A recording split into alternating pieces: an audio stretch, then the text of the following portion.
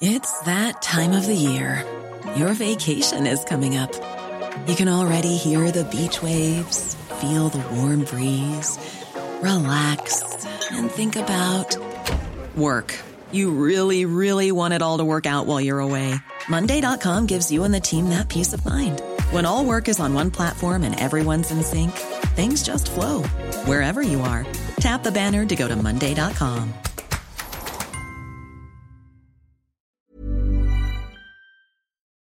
This week in league, Tigers have declined, or have they? The Roosters get lost in Dan Mortimer's baby blues just long enough to offer him an extension to his contract. Manly steal a Broncos young gun by promising something the Broncos can't match, finals footy. And we'll preview all of the action for round 9 of the 2013 NRL season. All that and more this week in league.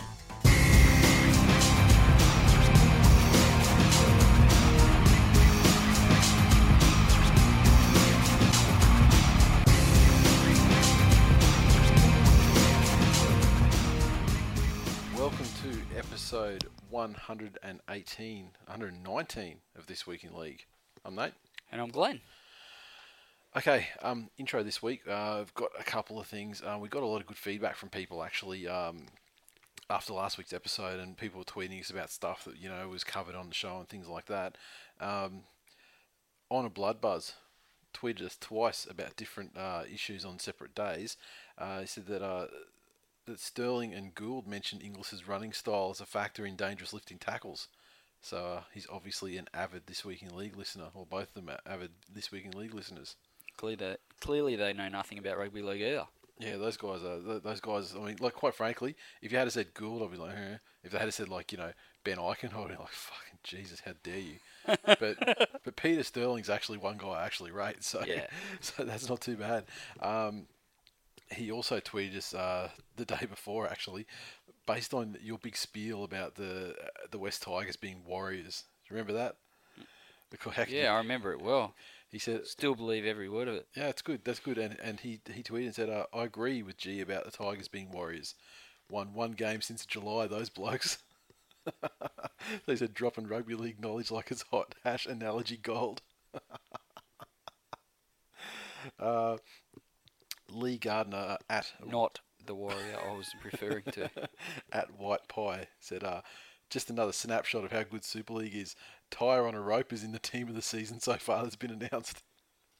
Shocking. And of course that refers to Tyre on a Rope as a nickname for newcomers. It was Chris Bailey, formerly of the Knights, and a very unhappy stint at Manly where I basically basted him, bollocked him every week. Can I just say, the only list of people that Chris Bailey should ever make is people that should be shot for lacking rugby league ability, not players of the season. Yeah, but I mean, in England he's dime a dozen, isn't he? Like, that's where we send all our grogs, and there's a couple of those heading that way too. We'll get to that. In England he's Clive fucking Churchill. Apparently, and Tiger _ Benji. We're talking about Benji and the $4 million over 5 years or whatever it was. Benji, he's our messiah. Why would we turn our backs now? Christians still follow their Messiah. What's he done in the last 2,000 years? Amen, my brother. So you're saying that Benji... I've been known. I mean, Tiger Benji, not Benji Marshall. He would never take offence to anything I've said about him because I've basically built him up as a god. Tiger Benji's taken some offence to certain things I may or may not have said about him on the show over the years. Probably most of them I have because you could play them back to me. And, I never speak in anything but glowing terms of the man. He's taken offence mainly because he's generally drunk on rum. But, I mean, never a truer word has been spoken. After all that, anyway. So the long and short of it is you're saying that this he's time 100% right. This time you're not going to slam him, and this time you agree 100%. You agree. One, I've never slammed him before, ever. He's just taken offence. He's a bit touchy. He's from Toowoomba. He's, how those country folk get. Say no more. But, look, I can't argue with that. All right. So, I also have Benji Marshall's Bible. Which is? AKA his biography. Oh, okay. It's not one of those fucking power bands. Well, that's his fucking rosary beads, is it?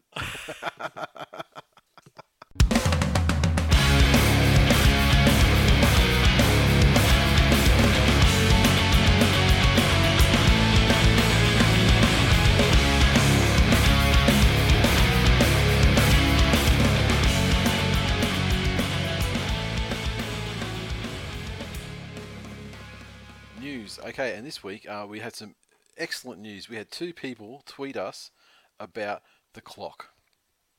And not like you'd think. They're actually people that are pro-clock, I think. Pro-clockers. They were clocksters.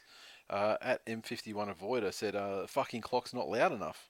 Wow. Wow, so he's such a big fan of the clock that he actually demands it louder. P.S. He's also fucking deaf because he's 200 years old. Fucking there you go, slamming people again. And Berkeley... Well, no, I don't slam people. I slam cockheads, of which he is one. All right. Berkeley _ He said that I now boil Speaking of cockheads... He said, I now boil my eggs to the ticking clock on the This Week in League podcast. They come out perfect. # cooking with Twill. That's good. Keep cooking those eggs. Problem is, it's going to get an inconsistent result because that actually ticking clock section's a variable length every week. Let me tell you, just keep boiling them and whack them against your head. If they don't knock you out because they're so hard, try again later. All right. P.S. Just find someone else to knock you out because you're a gronk. Speaking of the clock, real quick this week, start the clock now. The NRL are pissed off that the Daily Telegraph got the Cronulla report, the ASADA report leaked to them, so they've hired ex-military, ex-police, $300 an hour consultant to track the leaks down. Wow. That's money that could probably be spent on, I don't know, anything. Country rugby league. Are they paying any money up front, or is this bloke going to send them an invoice? I mean, this could end badly. This could be another siege. Yeah. This could be another standoff at Cronulla Leagues with an ex-military, ex-police type trained person going and looking to claim the revenue. The money that he's owed from his investigation. Which Cronulla simply don't fucking have.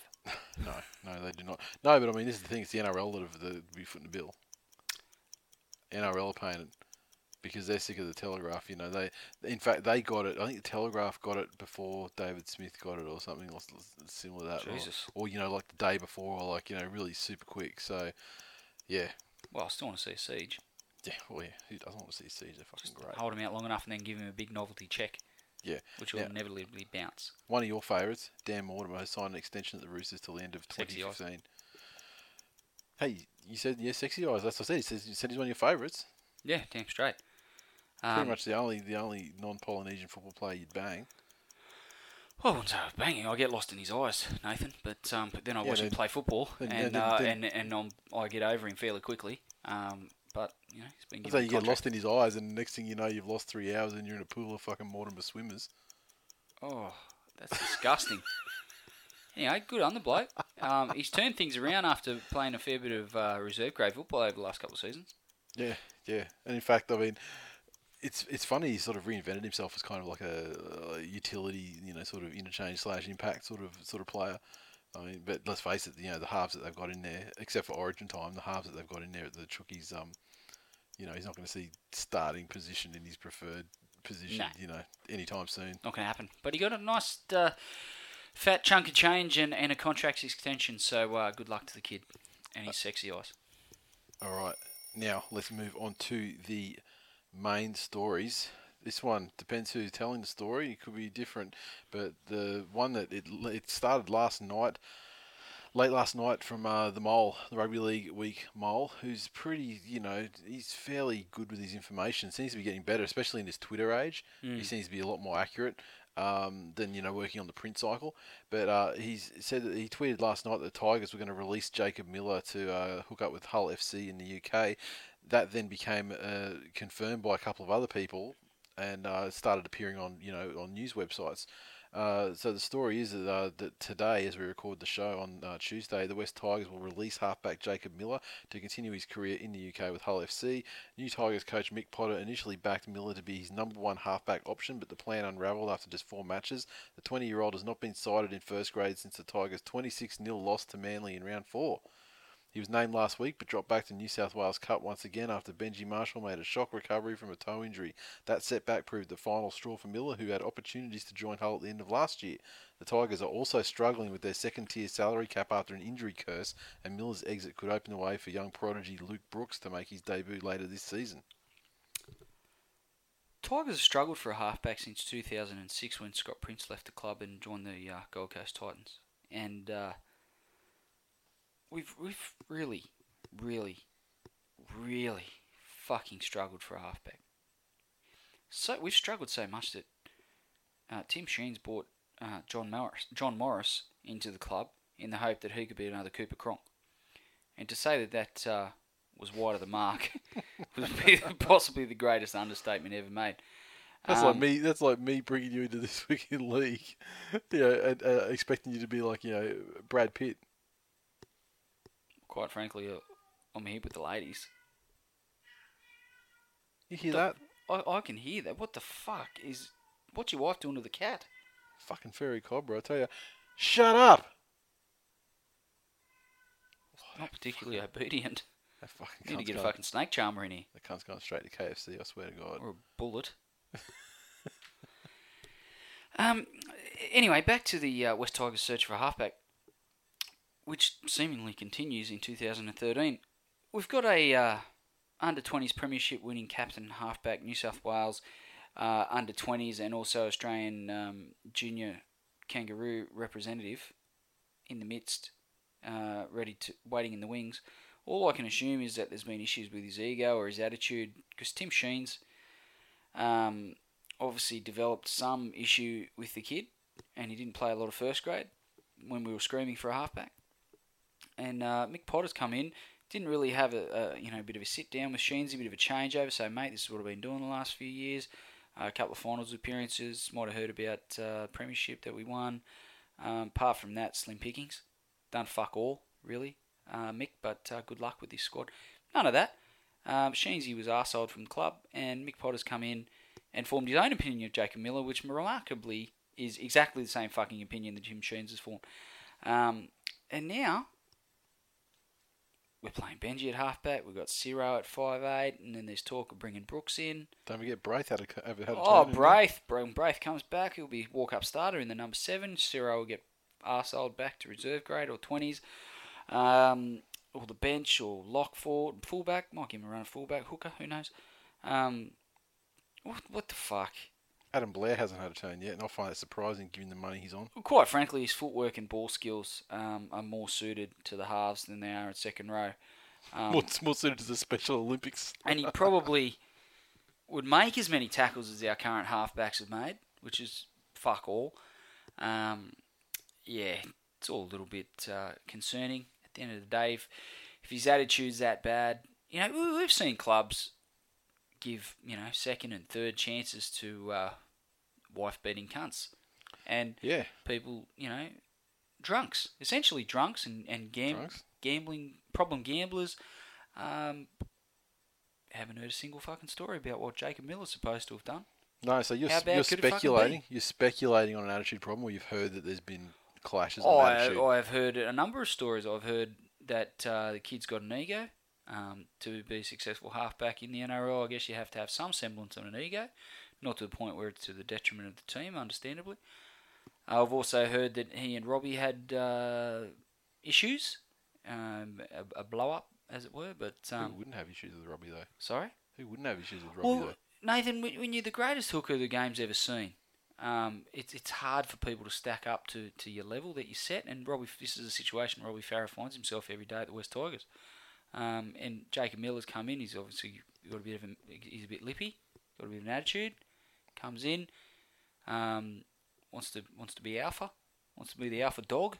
Wants to be alpha, and Robbie's saying no, mate. I'll have none of that. I'll tackle you 60 times if I have to, because that's what I do. I'll tackle 60 times per game, and if I have to fucking do it at training to you, I'll do that, because I'm a warrior. I'm a hero. I'm a hero to thousands of people. You're still going to stick to that warrior thing. I just... If you've got an issue with Robbie Farah, he can fuck off. Guess what? Looks like he's going to go to Hull. But the latest part of the news we have, which probably is about, 3 hours ago? Yes. On Twitter, the West Tigers said... 4 hours even. 4 hours, was it? And on Twitter, the West Tigers were like, oh, no, it's just, speculation. He's been named to play... They didn't say he was playing New South Wales Cup, did they? They said he'd been named to play New South Wales Cup this week. He said he will play. Oh, he will play. Okay. So maybe that means his flight's not till Saturday. Maybe they couldn't get him a cheap flight under the salary cap. Maybe. Maybe that's how tight things are. There's some paperwork. Tiger Airways don't fly during the week. Planes, maybe it was raining. Maybe the planes because, weren't flying. Maybe because the money's coming from England, like an international check, it takes a few more days to cash. Maybe. Maybe that's putting a hold up on things.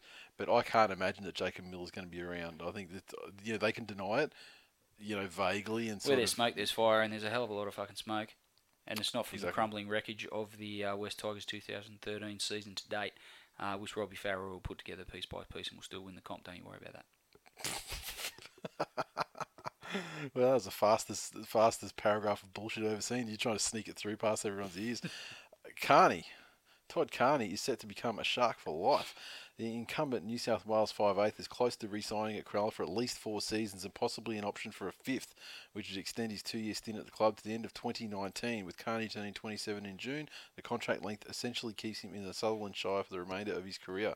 He's set to reject advances from the Warriors and Penrith to commit to the long-term contract after joining the Sharks last year, having been sacked by the Roosters. Luke Lewis let the Carney news slip while presenting an award at St George and Sutherland Shire Leaders Sports Star of the Year dinner on Friday. Lewis Fucking Westies can't keep their mouths shut. Exactly. Lewis mentioned Carney's re-signing while on stage. Of course, a much-needed morale boost for Cronulla as the Australian Sports Anti-Doping Authority investigations hover over the side. Now, Steve Noyce, the General Manager of Football, said Carney hasn't yet put pen to paper, but they're hopeful of announcing a deal next week. So, yeah. Noisy has some nice things to say. We've been negotiating, but as you get towards match day, you have to let people prepare to play footy. We're working through that. He's a gifted footballer. We're keen for him to stay at the club, but obviously there's interest in Todd from other clubs. I'm not 100% sure when a decision will be made. It wasn't all that long ago that Todd Carney was probably staring down the barrel of a different type of life term. Well, let's face it. I mean, he never kicked. Now he's going to be a Shark for life. He never kicked the shit out of his pregnant missus. I mean, Lauren Eagle didn't even have a baby. And P.S. she'd probably kick the shit out of him. Exactly. Look, I like it. I like the fact that he's acknowledging that Cronulla did give him a bit of a lifeline. And, when he wasn't really, after the last lot of hullabaloo that went on at the Roosters when they ultimately punted him, he was on the scrap heap where he'd been on a couple of occasions before in a serious way. And if he does sign this sort of deal, it's stability for him. He has turned his life around. He's got a stable relationship, which obviously helps.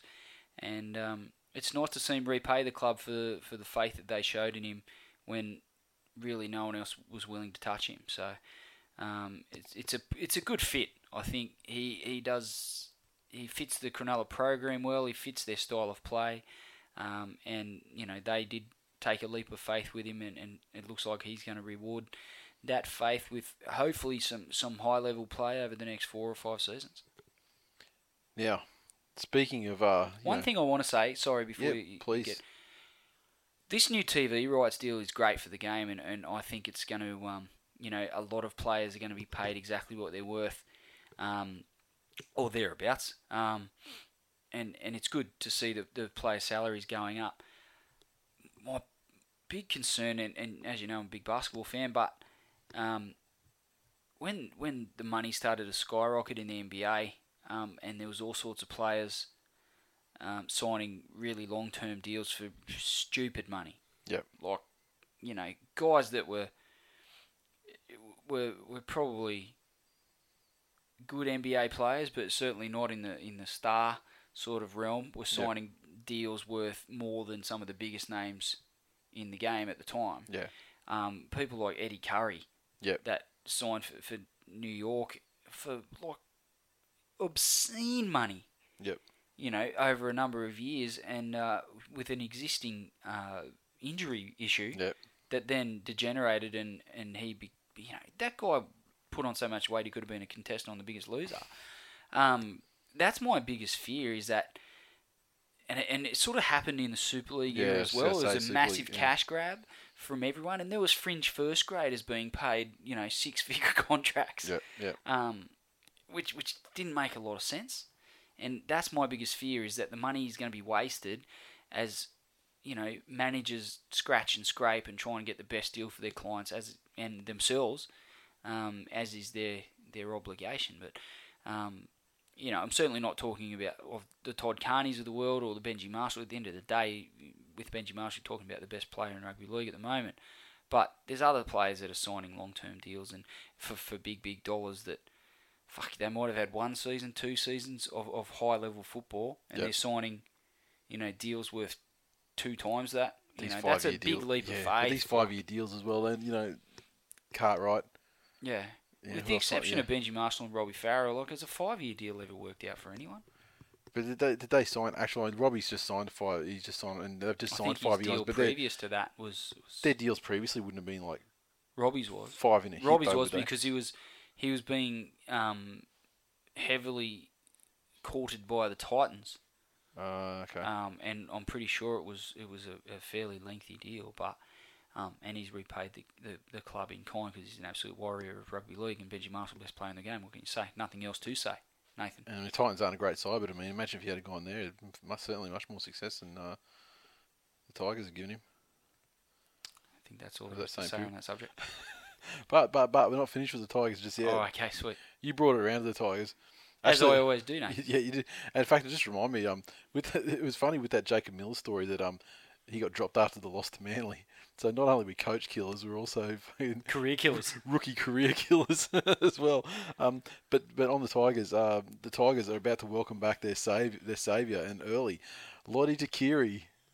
He could make his long-awaited return from injury next month in a rare piece of positive injury news for the West Tigers. He's been out since breaking his arm playing Canterbury last July, and there were fears his career was over after he needed a second round of bicep surgery. His return date was penciled in as late July, but there are hopes he could be back in time for round 13 clash with Penrith. Lottie's due to see the specialist in 3 weeks, and he could be back 2 to 3 weeks after that, Takiri's agent Giancarlo Lombardo said. He's still in the rehab group and he's running now. He's just not doing any contact work. We're hoping he'll be ahead of schedule. We just have to see what the doc says. The Tigers in desperate need of reinforcement after suffering the NRL's largest injury toll. Their casualty ward includes Takiri, Braithen Astor, Blake Ashford, Chris Lawrence, Keith Galloway, Matthew Bell, Tim Moulton and James Gavitt. And the majority aren't expected to return anytime soon. They've lost 5 games in a row and they're on the bottom of the ladder below the Eels. Lottie Takiri, true hero of rugby league, due to make his return for the West Tigers very, very soon, and it's music to Tigers fans' ears. And when I say music, it's like the music that you hear in a fucking elevator. It's like One Direction or like...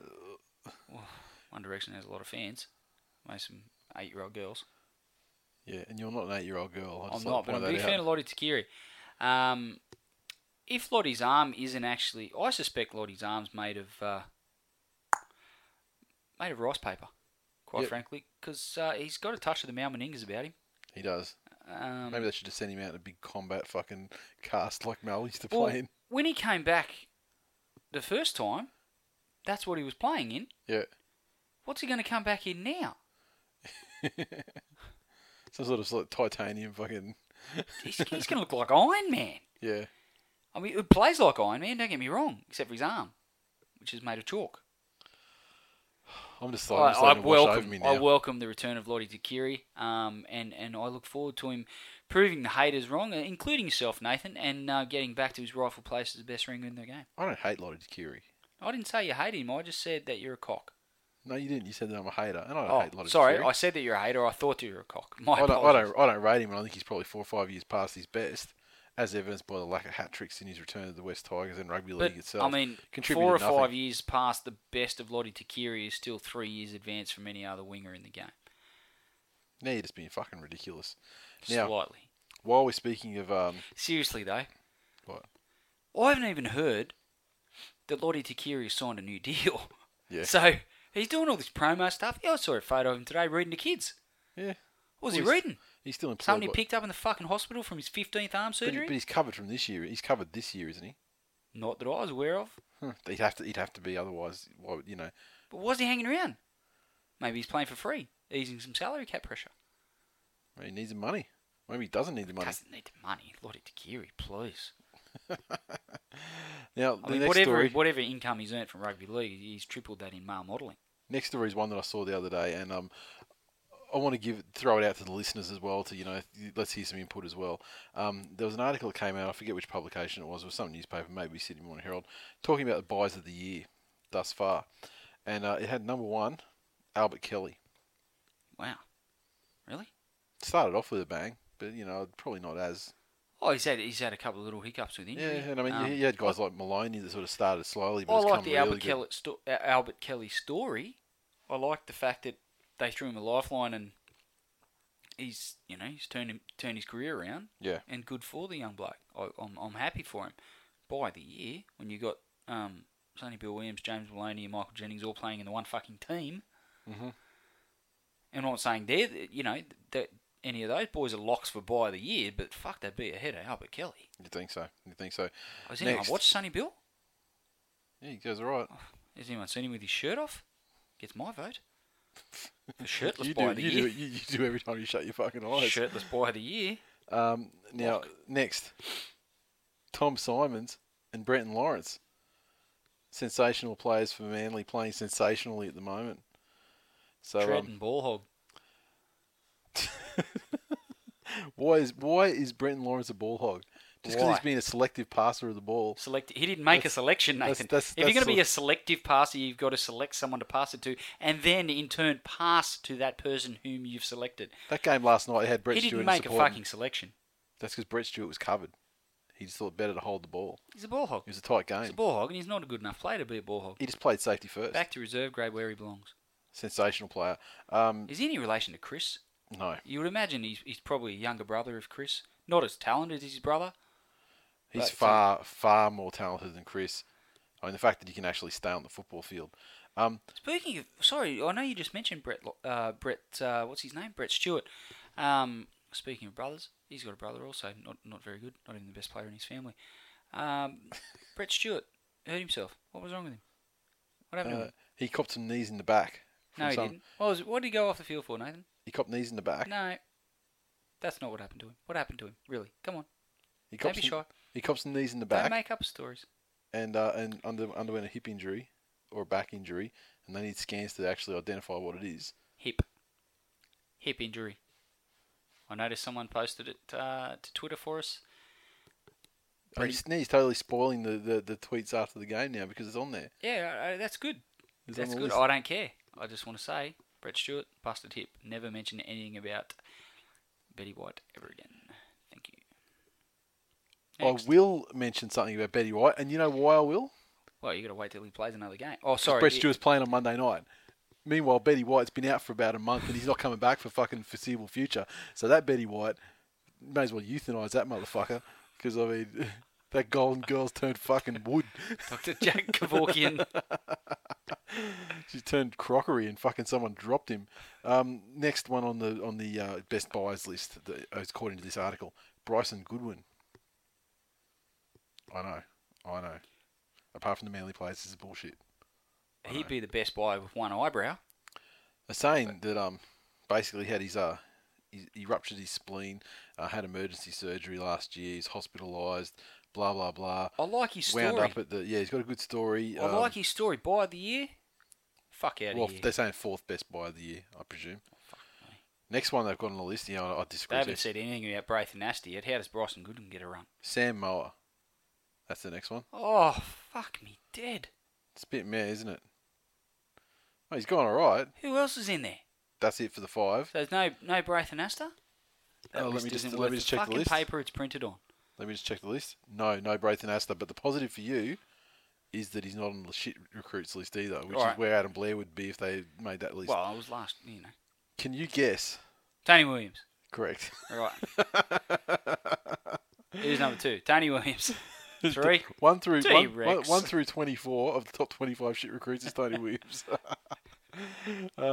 Okay, so next. So I'd just like to say, Manly, 2 players in the best buys, 1 player they've released to be the poorest buy. Next player. You can do it. Nah. Darcy Lussick. And the spiel says that Parramatta went hard chasing Lussick's signature, but they must now be thinking they paid overs for him. He's a forward with plenty of promise, but he had only played a handful of first-grade games for the Seagulls when the Eels offered him a lucrative deal. He's hardly made an impression in a forward pack that has regularly been dominated this season. Penrith made him look second-rate in their massive win over the Eels at Centrebet Stadium. He's played the first 7 games of the season off the bench and averaged a modest 8.3 runs for 79 metres per game. Quite frankly, he was pretty ordinary when he was playing at the Eagles. And you talked him up because he slapped Ryan Hinchcliffe and made a sign with him. You got your photo taken. It was all very fucking touching. It's fucking hilarious. Fun games. It was all very touching. But he's work on the field as with the ball in hand. You know what? Certainly in defence, left a lot to be desired.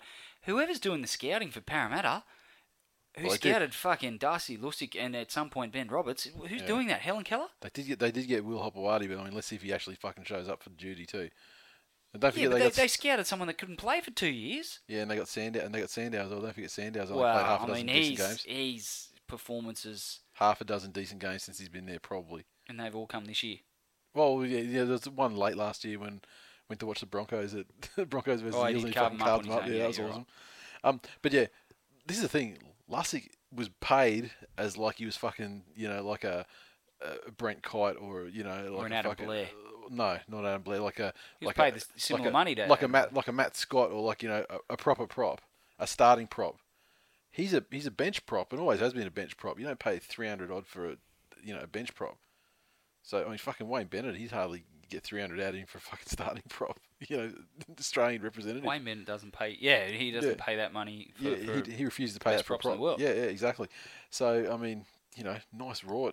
He's getting paid well, and best of luck to him. But yeah, I don't think he was ever that guy. I don't think he's the guy who they thought he was going to be. And suck it, Eels.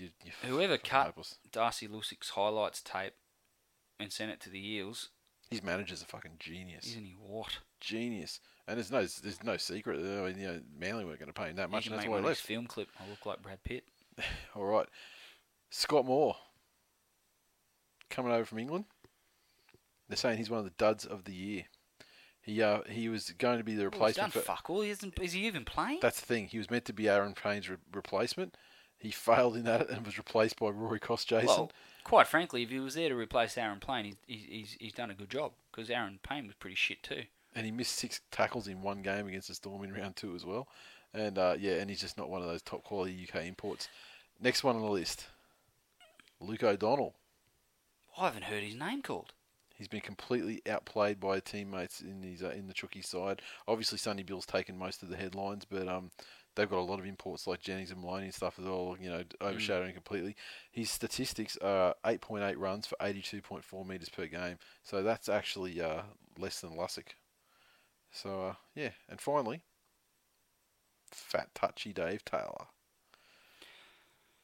Yes. He had a couple of good touches on the weekend, but I tell you, for the money that they are paying him, ludicrous. Absolutely ludicrous.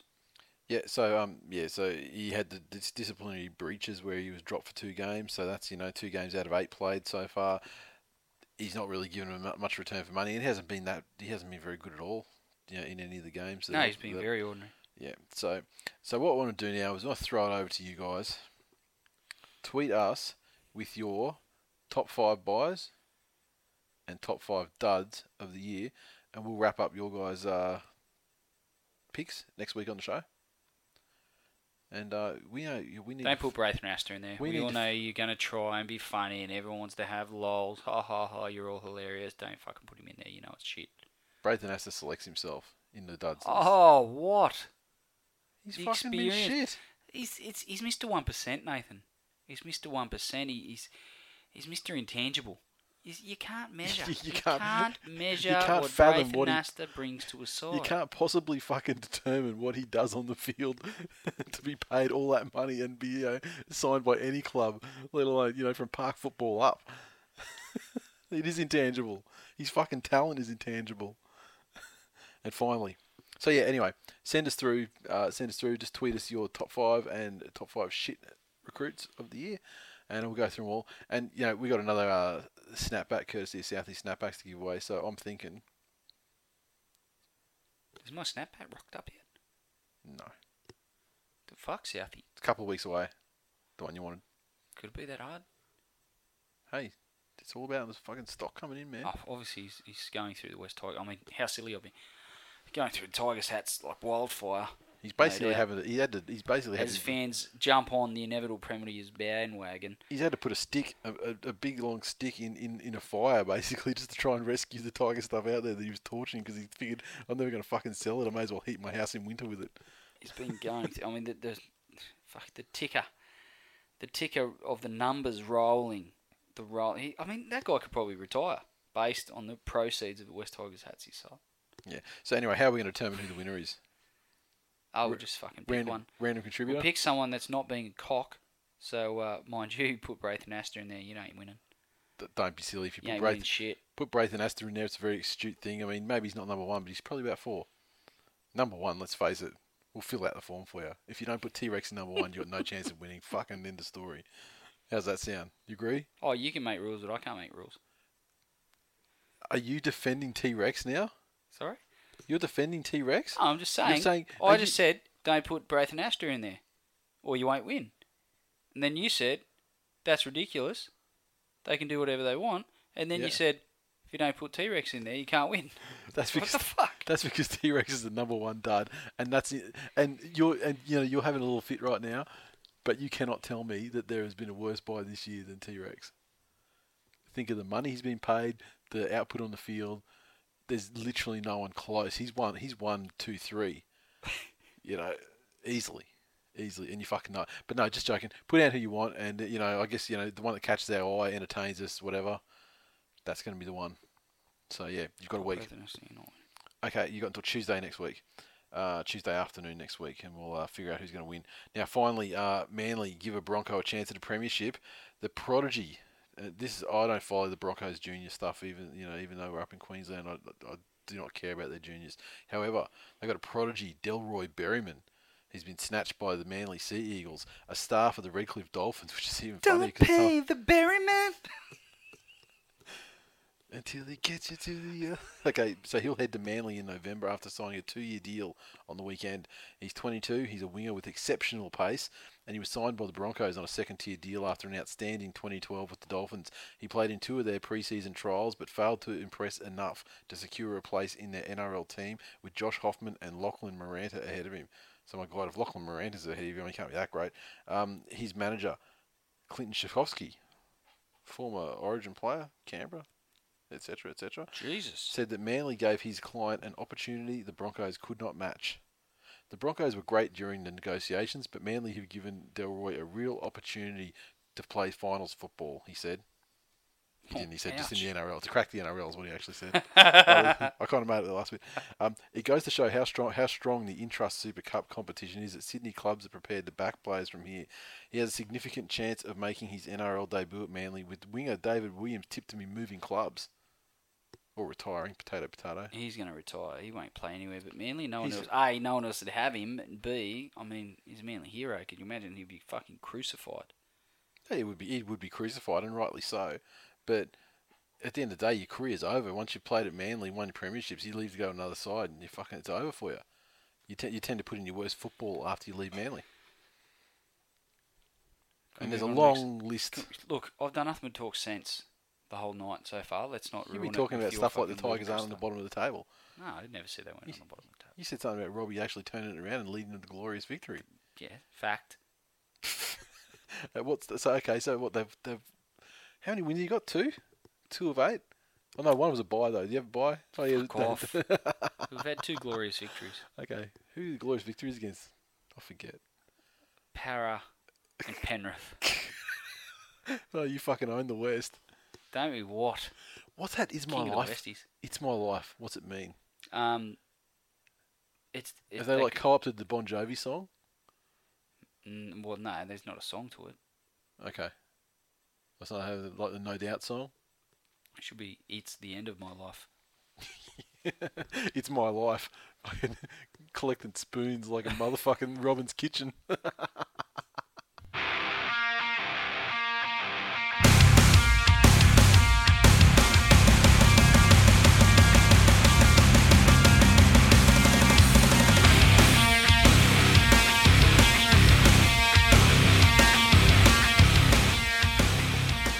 Recaps the first game on Friday night football. South Sydney Rabbitohs 26 defeated the Brisbane Broncos 12 in front of a crowd just shy of 40,000 at Lang Park, or Suncorp as the case may be. And now this one, the Rabbitohs tries came from Jason Clark, Greg Inglis, Nathan Merritt, John Sutton, Adam Reynolds kicked 4 out of 4, conversions and 1 out of 1 penalty goal. So a perfect night from the boot for Reynolds. The Brisbane Broncos 12 points came from try to Scott Prince, try to Jack Reed, and Princey 2 of 2 conversions. I obviously was at this game, and South just looked far bigger and far stronger than the Broncos. And it obviously, specifically through the forwards. Yep. They just, even in the first half, and I have to give credit to the Broncos for having the ticker to hang in and lead at half time, but South were clearly, throughout the game, were a class above. I think they were all over them in the first half, especially, but nothing was sticking. Yep. They probably could have scored 4 tries in the first half. The Broncos' scramble defence was quite good. Princey gave up a penalty to stop Inglis scoring a certain try, which was, cagey sort of play from a veteran, but you just saw in the second half when things did start to stick for them and Inglis started running the ball a bit more, they really had no answer for him in particular. I thought George Burgess was great when he came on as well. But like I said, when things did stick, they put on 3 tries in 8 minutes, and 3 of the softest tries you'll ever see. Yeah. 2, one Inglis running straight through past where the ball had just been played. Nathan Merritt fooling everyone and diving over from dummy half, or running over from dummy half from 2 metres out, which is fucking cardinal sin. Mm-hmm. They should have and could have won by a lot more, South. I think their first half, they must have got a spray at half time, because their first half, they bombed at least 3, probably 4 opportunities to put points on, and they were just rolling through the middle. They had really good control of the ruck. And Isaac Luke was getting, those big forwards, just had them rolling, and then every time Inglis got the ball, the Broncos didn't really know what to do with him. So the Broncos did make a game of it, and all credit to them, but just through the forwards is where they lost this one. Yeah, and now it was funny watching, the game. You were at the game, weren't you? I was following it on Twitter as well, and it's funny watching the Broncos fans.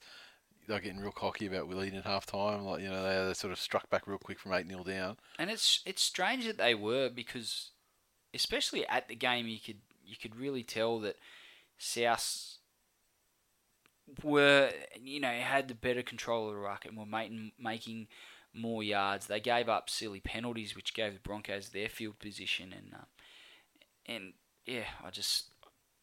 think it was the halftime score was deceiving, but take Nathan away from the Broncos, they put the points on to do it, but I think the second half was probably a truer indication of the difference between the two sides. So we had at Scotty Eel kicking off, said, I liked Souths a lot better when they were a useless fucking rabble. And said a hash on my signal, unleash George Piggins. Jeremy _Jack01. How can Hook continue to play the one-dimensional Corey Norman at fullback ahead of the Hoff?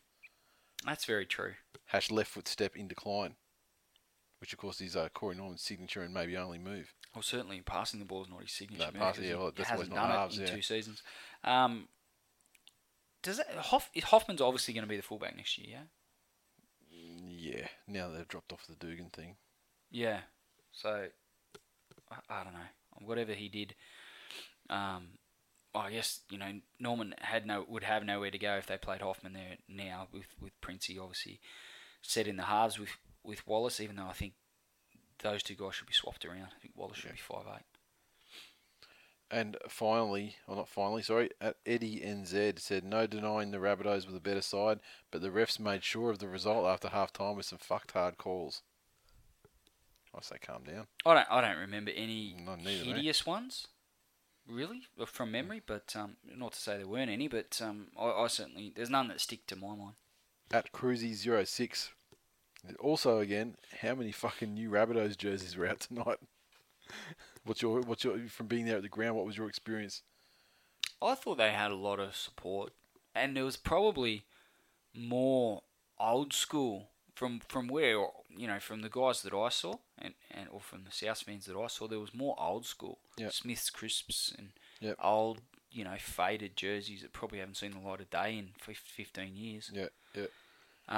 But yeah, there seemed to be a lot of them, and people with long grey hair and long grey beards.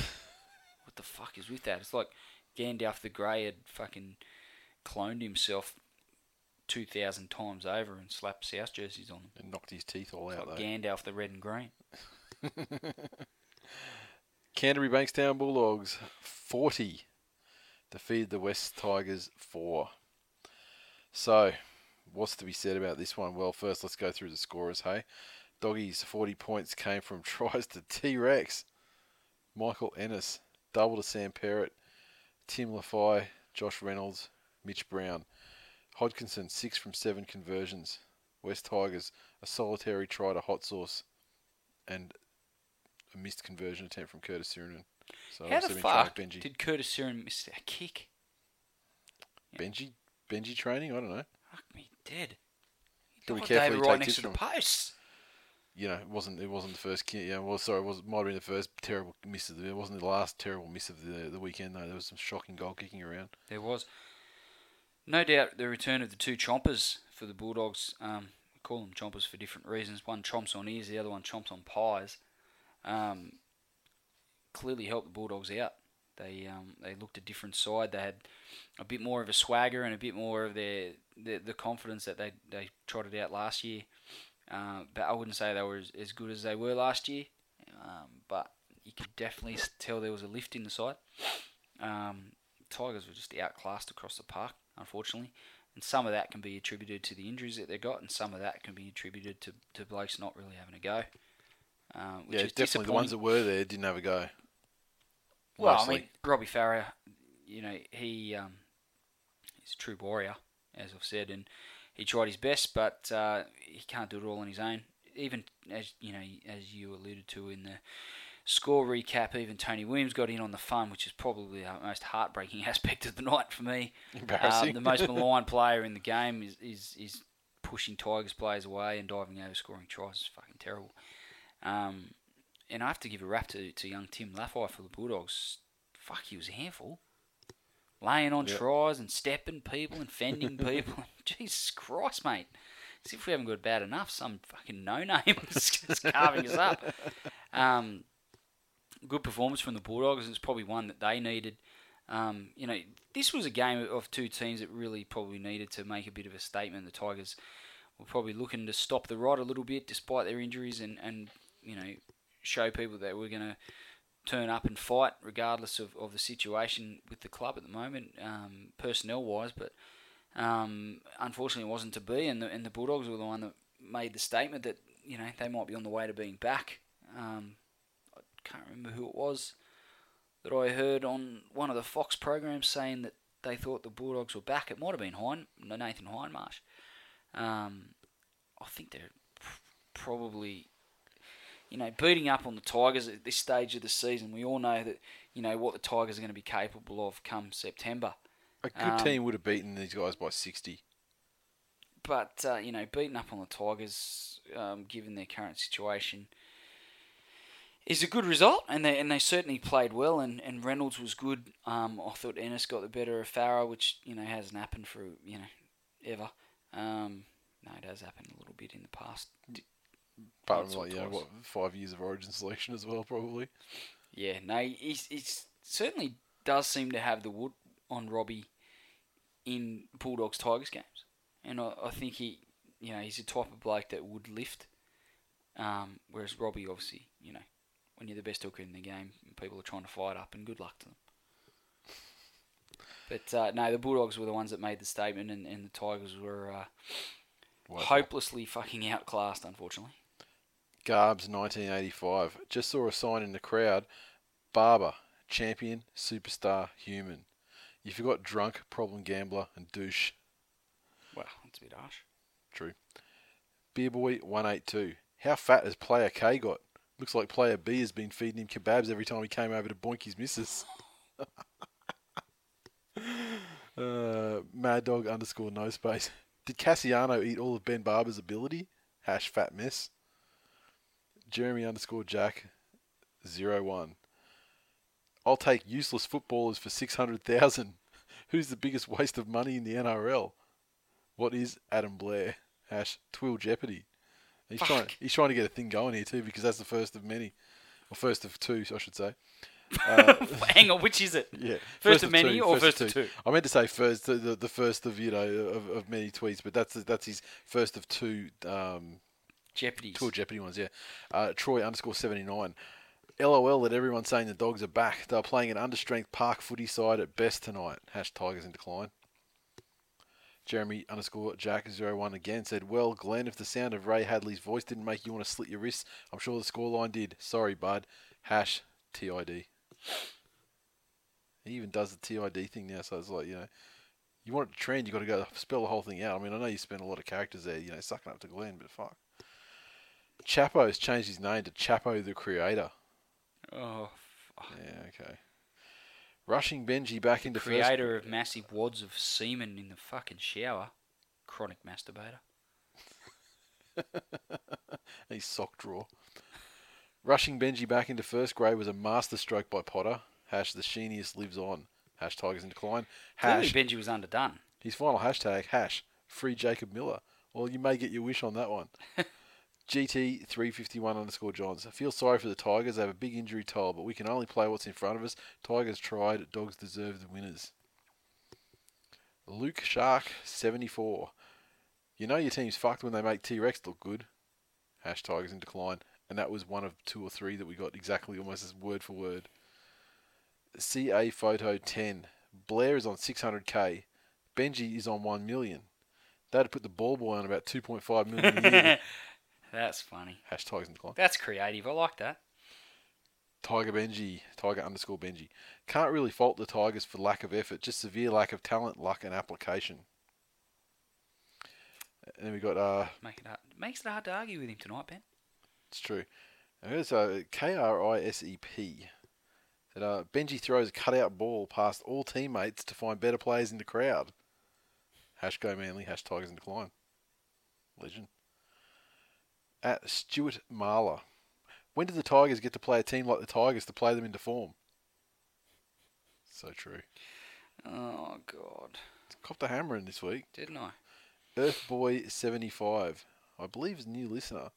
A friend of Sky's. Spared myself from watching Bulldogs versus Tigers and watched Susan Boyle's sex tapes instead. # Tigers in decline.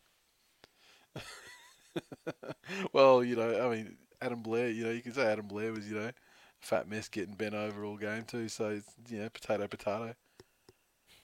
Moving on to Saturday, Melbourne Storm went down to the Canberra Raiders, 24 points to 20 at home too. Disgraceful.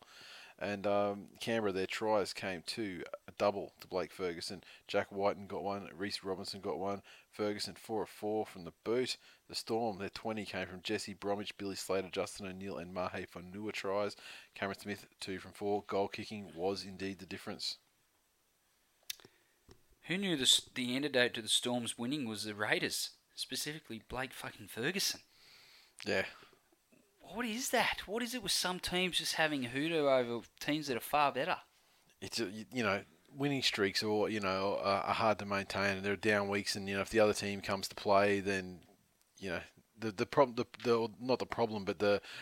lucky thing for the Storm has been when they've been down on form a bit, like they had a game against the Warriors as well, and when they've been a bit down, the other team just hasn't been good enough to capitalise, but, this time, they still only lost by a couple. Yeah. But, they were definitely down by comparison, and Canberra was good enough to hang on.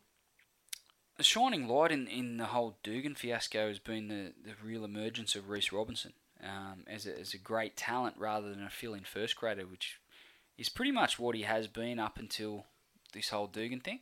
He's filled in on the wing at the Raiders since and a little bit of fullback when Dugan's been inevitably injured, and at the Broncos he was much the same, a bit of a stopgap winger. Come fullback, but it's good that he's getting some consistent starts and showing what he's capable of.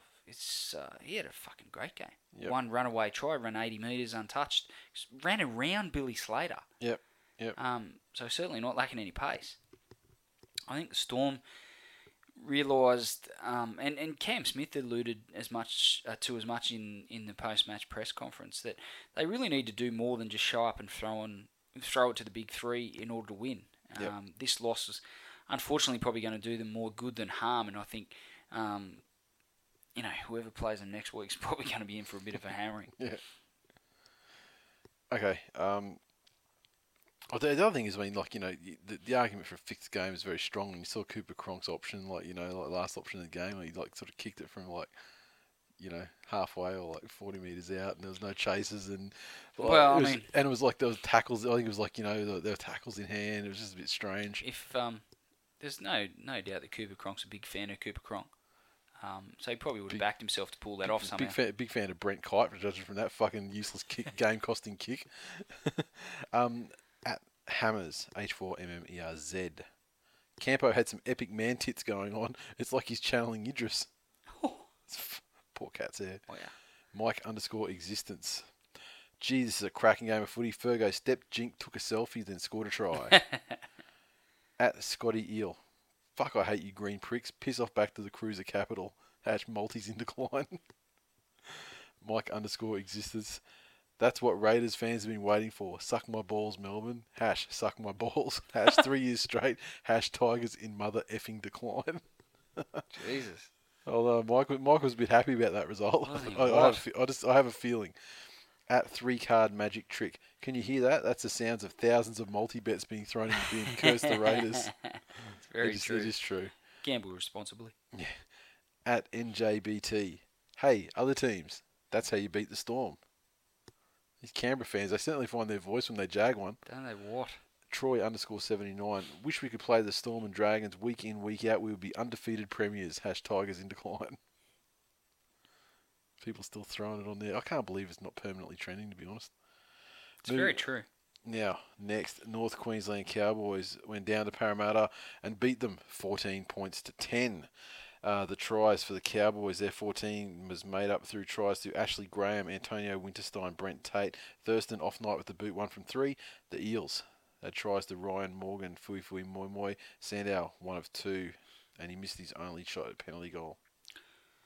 Good win away from home against some pretty desperate opposition for the Cowboys. It's another step for them, although I still think they're a long way off the side that not only me but lots of people thought they'd be this season. Just on the Eels, Jared Hayne, I'm assuming, you know, he doesn't strike me as the type of bloke, but I figure he must have been fairly stung by some of the criticism he copped during the week, based on last week's performance and some of the other performances this season, given that he's one of the captains. He produced one of his best games of the season so far, and particularly in defence. Stopped a couple of...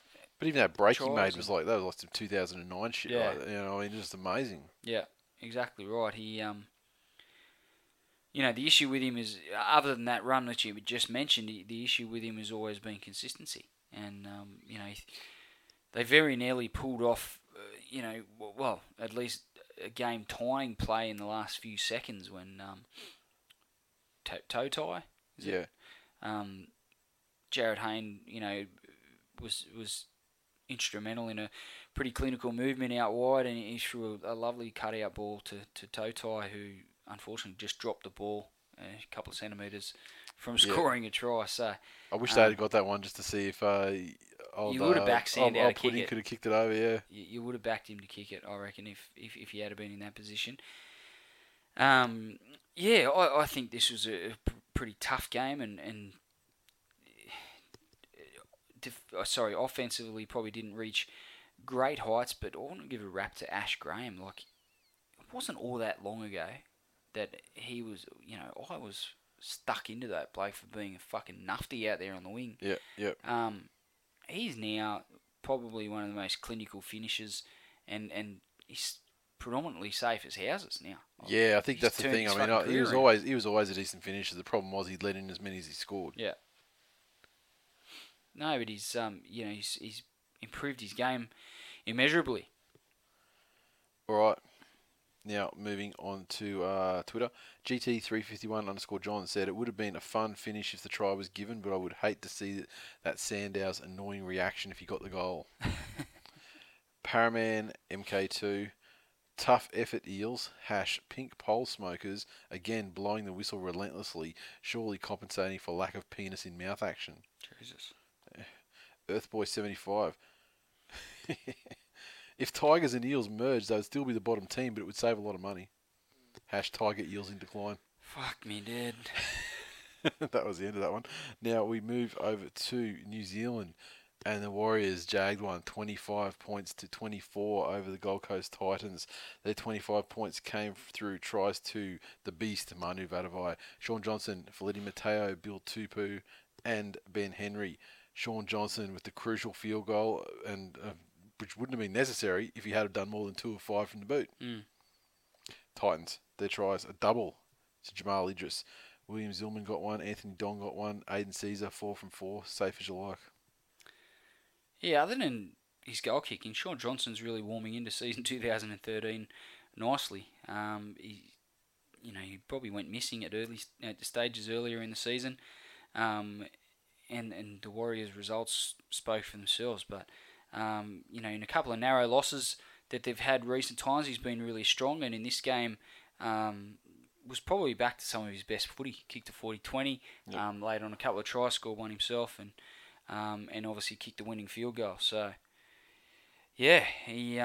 impressive game for him. And also I think Idris played one of the best games he's played for the Titans since coming from the Dogs. He scored a couple of tries, and one in particular was pretty barnstorming, really strong effort which was probably a big part of the reason why the Titans signed him.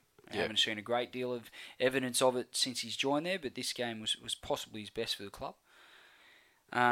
Just on the Titans, I think their fast finish, they piled on the points late in that second half to make a real game of it, and eventually only lose by 1 point. But their fast finish overshadowed some pretty sloppy tries that they conceded, which really, considering some of the players that they've got out, you would probably expect them to have folded, but they turned it on late in the second half, and ultimately their effort was, considering the scoreline, was pretty impressive. I just think if they had to tighten up their defence a little bit, it would have been there would have been a big chance of jagging a win. Yeah, I mean, there was a lot of bitching on Twitter I saw of people bitching about refereeing decisions. Okay. But I'm prepared to just say wipe the slate clean on that match, because as far as I'm concerned, there was a forward pass in one of the tries, I think the Titans' last try, and there was something amiss in one of the Warriors' tries early. I didn't write down which one it was, but let's just say they evened out, and the scoreline was a fair reflection of the game. Twitter didn't have much going back and forth, but we have to give the floor to Mup23, who is the biggest Titans grog I've ever seen in my life. Yes. And he proves it with this tweet. Idris truly is a centre of excellence. Is that guy fucking real? There was nothing on there. There was no LOLs or anything to make me think that he knew. Maybe he just figured it brought enough LOLs. Maybe just by uttering those fucking ridiculous words. Yeah. Okay, moving right along, and another close one. The Cronulla Sutherland Sharks 21 defeated the Newcastle Knights 20 up in Newcastle. The points, where are we? Cronulla Sutherland Sharks, they had a double to John O'Wright. Bo Ryan got a try. Todd Carney got a try. The field goals was a fucking nightmare. Todd Carney, none from 4. Wade Graham, none from 1. Michael Gordon got 2 from 4 conversions, and then we go back to field goals because the winner with 1 field goal from 1 attempt, Jeff Robson. And the Knights, their tries came through Gagai, David Farlongo, Tyrone Roberts, Gidley. His field goals, he was good from the boot with the conversions, 3 from 3, but he had none from 2 field goals, and Tyrone Roberts missed with his only attempt. So let's count as 1, 2, 3, 4, 5, 6, 7, 8. 8 missed field goals with 1 going over to get a result. Jesus. You'd think these blokes, Todd Carney in particular, sweet striker of the football. Yeah. Fuck, he could have knocked over a field goal. Surely Gidley, do it in his sleep as well, you'd think. Strange. It's a bit like free throws in basketball. Yeah, except everyone fucking in this game was Shaq. Very true. For all their off-field drama, this is a sort of result that could really set up the Sharks' season. A pretty gritty win. They lost Gallen very early, a couple of minutes into the game. Yep. And I think this really highlighted what a masterstroke the recruitment of Luke Lewis was. to the Sharks. The fact that Gallen would have been lost to the Sharks in recent seasons, the Sharks might have just turned it up. Yep. And been pumped in a game like this. But instead, Luke Lewis really stood up alongside Wayne Graham. Luke Lewis had a mighty game, and I believe he was the man of the match, the official man of the match as well. Lewis's recruitment could prove to be the biggest coup of the season, and I know he probably wasn't mentioned in the buys of the year list that we spoke about earlier, but I think by the time the season's out, provided Gallen's not out for too long, I think. Like 2 years, you say? Sorry? Like 2 years. Remember, the Sharks have got that sort of stuff in their future too. So let's not start talking about successful seasons. But no, I'm just saying by the time the year's out, we know that he's got that sort of form in him consistently based on his years at Penrith. So there's no reason why he couldn't be regarded as a buy of the season by the time the year's out. For the Knights, I just can't see that they've really found the rhythm any more than a couple of weeks so far this year. I think if they do, they've got all the tools to really be a top 4 side, and Wayne Bennett coaching them is a real X factor for them come finals time. They sort of have been in 5th position on the ladder and are showing signs and glimpses that they are one of the best side, or one of the better sides in the comp, but then they fall away in large patches in games. Which is a worrying sign, and we've spoken about this, since Bennett took over at the Knights, that unlike the Dragons and when he was there, almost immediately really for the Dragons, or they probably had the first couple of months of the season to find their feet as a unit, but from his first season there, they really played that style of football for which they become synonymous during his tenure there, whereas. And the same with the Broncos, obviously. 20 years at the club, he built that entire culture and their style of play. But this is his second season at the Knights, yeah? Yeah, and they still haven't shown anything really resembling Benny Ball. No. Really. Not consistently. And they're really just like the old Knights, except, just like a little bit better.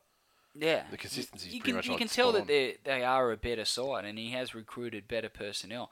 But the level or the percentage, the number of the percentage of improvement is lower than what I would have expected. Yep. Twitter kicks off. Drew_Nathan5 said, "Who is Jonathan Wright, and why did we let him score a double?" Why do his eyes point in two different directions? The answer to that question is that he is old mate from the Goonies. He's his son. What's his name again? I forgot. Sloth? I think so. I'm not sure. Yeah. The big mutant fucking thing. Hey, you guys. Well, you actually got a reference. Happy day. At Hammers said, Nicklin made me watch it over Christmas. Yeah? And what do you think? You like it? Oh, I've seen it before. Yeah. But it sort of refreshed my memory. The hold up? Yeah. Like from being a kid to being, like, Fear Die Bill. At Hammers, this close to Origin. Good to see Gidley put in a match-winning performance for the Sharks. Gidley ruins. Shit cunt. Big Dan, 1985. We should have had that. Jekyll and Hyde NRL Knights are back. Also, no more golden points. Make it golden try. That golden try song is the song that's sung by the loser of a golden point match. Yeah. All the time. Fucking win it in regulation. You had enough shots. Stuart Marler. Well, I suppose I just need to sit down, take a deep breath, and prepare myself to read the words, Jeff Robson, match winner. Got a nice ring to it. And he just got it in there too, bounced in off the right upright. Oh, well, doesn't have to be pretty, just has to get there. Yeah. DJ X-Plane. Jeff Robson wins Golden Point thriller for Sharks at Hunter Stadium. # unlikely headlines. Next, we move on to the Sydney Roosters 30 with a regulation win, pretty much 30 points to 6 over the Penrith Panthers. The 30 points for the Chooks came from tries to Jake Friend, Sonny Bill Williams, a double to Michael Jennings against his old club, which is quite poetic. Mitchell Pearce, Maloney 4 from 5, plus a penalty goal, defeating the Penrith Panthers 6 points. Try to Matt Moylan and 1 conversion from 1 attempt at Luke Walsh. We spoke earlier about the Roosters' recruitment, and specifically James Maloney. While Sonny Bill's obviously killing it, Jennings has never had so many options to score tries from kicks. He's popping up in the middle of the field, taking offloads. He's chasing kicks harder than ever. But I think really Maloney is probably the most impressive performer of them all. Just what he brings to the side, and what the improvement that he gives Mitchell Pearce, who looks like a more relaxed player, with Maloney beside him, even more so than when Todd Carney was at 6, which was probably the best football we've seen from Mitchell Pearce was when he was alongside Carney. Yeah. And I've seen a few different media outlets mention the fact that Maloney's such a calming influence and he's an old head on youngish shoulders. Whereas I think the term they used on the Matty Johns Foxtel show the other night was that Pearce can be a bit erratic. When the pressure's applied in games, especially in the big games, he can get overexcited. He can try and do too much, and then he just makes goes missing, errors or takes a wrong. Yeah, I think he just kind of disappears. It's not like he's really bad, but he just doesn't do anything. Yeah. Whereas Maloney, if Mitchell does fade out, then Maloney is, consistently there to take those right options, and that's a massive difference for the Roosters this year. I think Penrith's decision to offload their best playmakers, who both had great games on the weekend in Jennings and also Luke Lewis, as we mentioned, for the Sharks. It had better prove fruitful soon. You can just tell in some of the tweets that we're getting, some of the Facebook posts, and general feedback from Penrith fans that they're getting a little bit restless. They're always fairly bitchy, though. Yeah, they can be cats. Yeah. Like, any fan base with people like Mick Tracy and Mr. Bowles. Yeah. I mean, there's no pleasing those guys. No, exactly. In fact, Mr. Bowles is the first tweet I've got lined up here tonight. Quite frankly, when you're born as sinfully ugly as those two, I mean, you should probably learn to accept mediocrity. The thing that they'll counter with when you talk about Jennings especially, and Lewis to a lesser extent, is like a cultural thing, and how bad they were for the club, and that sort of thing. So, there is that, I guess. I don't believe it, but they'd probably know better because they take an interest in the inner workings of their club, where I couldn't give two shits. Mr. Bowles, well, on paper it should have been worse. Dead tie for biggest disappointment: Luke Walsh or Jennings getting 2. Shunter. I shuddered today because I saw a rumour that Luke Walsh has asked for a release or was going to be released. Yep. And another club has just released their halfback and might be looking for an experienced halfback with a bit of a kicking game, maybe. I thought Luke Walsh was going to England if he was released. Yeah, maybe he was going to go to Hull, and then maybe they signed, a youngish sort of prospect with, big credentials. Yeah, but Miller had ties to Hull. Just saying that the West Tigers got in the game to buy a washed-up fucking player with bad hair to try and help a season. That would be fucking beautiful if it happened. I'd take him. We'll make a player out of him, don't you worry. Shunter 86. After his token good game versus Para, Walsh was less threatening to the Roosters' line than his hair is to the front of his head. And that's funny. That seems to be the sledge that people go with Walsh. Chapo, the creator. The man just needs to let it go, Nathan. He does. I mean, yeah, there are people that hang on to it longer than they should and look ridiculous. At Chapo, the creator, I bet Cleary's happy he let Jennings leave. Not. If the Panthers keep losing, Walsh will be bald at season's end. Advanced hair. And finally, Monday night footbridge, the match of the round, the mighty Manly Sea Eagles 24 defeated the St. George Illawarra Dragons 18, breaking an apparent hoodoo at Win Jubilee Oval at Cogra. And then I saw an ad and they said, Manly will attempt to win for the first time at Win Jubilee Cogra Oval. And then literally the next sentence was like, the Sea Eagles haven't won there since 1997. The fuck? I think do your research. Yeah, the way that the reason they fucked up is because what they wanted to say was that Manly hasn't beaten the merged side at Cogra since they've been a merged side. Big deal. Yeah, to be fair, they probably played there about 4 times over 15 years. So let's fucking calm down a little bit, hey. Anywho, Manly's 24 points came from tries to Jamie Lyon, David Williams, Matt Ballin, Jorge Tafua, And Jamie Lyon, 4 from 4, perfect from the boot. I mean, 2 of those were dead set touchline as well. St. George, their 18 points came from tries to Nathan Green. He got a double. Mick Wayman got a try. Chase Stanley got a try. And Jamie Soward, 1 from 4, including one that was fucking, what would you say? It would have been maybe 10 metres to the right of the uprights, and he just Massive fucking shanked it badly. One of the worst kicks I've ever seen outside of Benji Marshall. Look, toughness yet again gets Manly a win. And I think in contrast to that, lack of toughness yet again gets St George a loss. Jamie Soward has his fair share of detractors, of which we're 2. But 2 of the biggest and the best. there are lots of his former fans and people that were Jamie Soward apologists now part of the Pitchfork mob since he signed with Penrith. It's pretty funny to see.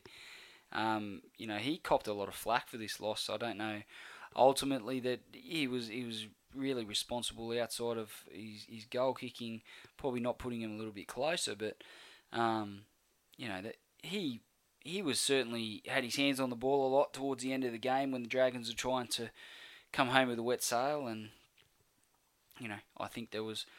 It's a bit hard to blame Jamie Soward alone for going down 18-0 or whatever they were down. Yeah, 18-0 after about 20 minutes, yeah. So, bit of a tough gig. I'm loath to defend Jamie Soward, but I think Manly just started out of the blocks too good, and they got the better of St George's forwards early, and were good enough to put some points on and then ground them out for a large section in the middle of the match before the Dragons started to put some points on and really made a game of it. Whoops. Go again. I'm finished. Oh, you finished? Okay, fantastic timing. So, this game was absolute fucking apex pinnacle of referee fuckery. You said it all about Manly. I mean, just the heart, determination, guts. I think they almost like defending at times, and I think that actually works against them to the extent that sometimes they'll take a less risky option in mopping up something just to set their line and and have a defence rather than knocking it on or something. So I think that can kind of hurt them because they obviously rate their own defence really, really highly, and they've got a lot of confidence, which is a really good thing to have, I suppose. And quite frankly, I mean, I'll pay respect to the Saints that they lost Matt Cooper before the game and they lost Morris, not long into the game. But Manly overcame their pretty much an entire first choice bench for Oso, Nalaval, Bura, King, plus Matai, plus Brett Stewart in the second half, on top of a 3-10 penalty count. And we finished off with 39% possession across the fucking 80 minutes of the game. Quite frankly, it's the greatest, victory against adversary since fucking Rorke's Drift. And they should pin VCs on every fucking player that was wearing a Manly jersey. It was that courageous and that heroic. And the referees, motherfuckers, I will concede. Are you fucking listening to yourself? I'll concede. You've got the audacity. I'm not finished. I don't give a fuck if you're finished. I'm talking over you. You have the audacity to laugh at me when I just sprout facts about the West Tigers rebuilding their season and claiming their ultimate premiership winning destiny. And then you have the audacity, Nathan, after sledging me mercilessly for stating facts such as that, and then you come out and say that they need medals of courage and how big a heroes they are. Absolutely. I can't sit here and listen to this bullshit. Pure facts. And now, look, I'll concede that they made mistakes and everything like that, but that's what you do when you've been fucking caned by penalties and have to make 400 tackles in a row off your own line. They're an ill-disciplined side, possibly the most ill-disciplined side in the NRL. I don't know the exact stats, but it's mainly because they're full of fucking grubs. Let me tell you, give up a lot of penalties. That's why half your side's out suspended. Did you hear Harrigan on Triple M after the game? Yeah, I did. He said Manly were grubs. I concur. No. What he actually came out, basically, he said he hates Manly. So you have to wonder though how we managed to win premierships in his time as the head of the referees. He might hate Manly. I hate Manly too, but he's a man of integrity. He's a man of honour. He's not a man of integrity. You've got to be fucking joking, right? Oh, fucking hang on. Go back and watch the first fucking unified game coming back from Super League. Did Bob Fulton crawl up your ass and die? What's Bob Fulton got to do with anything? Because that's exactly the sorts of things Bob Fulton would say about Bill Harrigan. Rightly so, too. Oh, right. Rightly fucking so. Clearly he has crawled up his ass. So, the Dragons, quite frankly, can you remember... I tried to look for the statistic. I didn't have enough time to find it, though.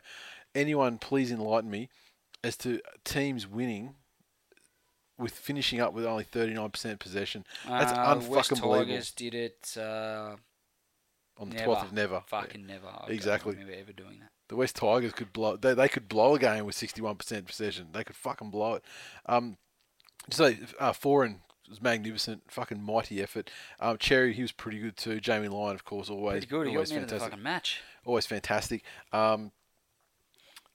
Pretty much Essie Tonga. I mean, I've stated on the record before this season kicked off, that he would never fucking play first grade. So that shows how dire the injury and suspension situation was. That fucking guy even got in the field. And let me tell you, he didn't disappoint. He was exactly how I thought he would. Tafua was magnificent in fullback and just genius scoring the match-winning try as well, which also actually won me a couple of Supercoach games. Now, that's probably about it. I mean, valuable, very, very valuable 2 points. This was a game that they could have lost very fucking easily, and still pointed to the fact that we had no possession, but the fact they had all that and they came away with the win. They were definitely there to be beaten, no doubt about that. Exactly, and honestly, the Dragons. I've heard the Dragons be like, "Oh, fucking, we showed a lot of heart." No, you didn't, motherfucker. You had the win behind you for the entire game, pretty much. You had everything go your way, and you still couldn't fucking win. Useless. Not spoon-worthy side by any stretch, but useless side. Let's move on. I know there's something else I could have to say, but I just can't think what it is. Motherfuckers. Steve Price, that's what I had to say. That fucker dropping his chin, even though he doesn't have a chin to speak of. Fucking, he's got the fucking nerve to get out there at the press conference and bitch about refereeing when every fucking thing went his way and he had fucking 7 more penalties. Shut the fuck up, idiot. You're going to Centrelink anyway. Jesus fucking Christ. At Scotty Eel. Oh, Scotty Eel, sensational. Parramatta and Manly, mortal enemies. But listen to this. The only way these refs could screw Manly anymore is if they pulled on the big shit V and started tackling for them as well. Oh, God. At Devonhead. Not even an appearance from Essie Tonga helped the Dragons. Saucy face. Tigers declined. I do not approve of that modified hashtag. On a blood buzz. The big man, George Rose, returns to first grade and Manly grind out a gutsy win. Coincident? Methinks not. No guts, no glory.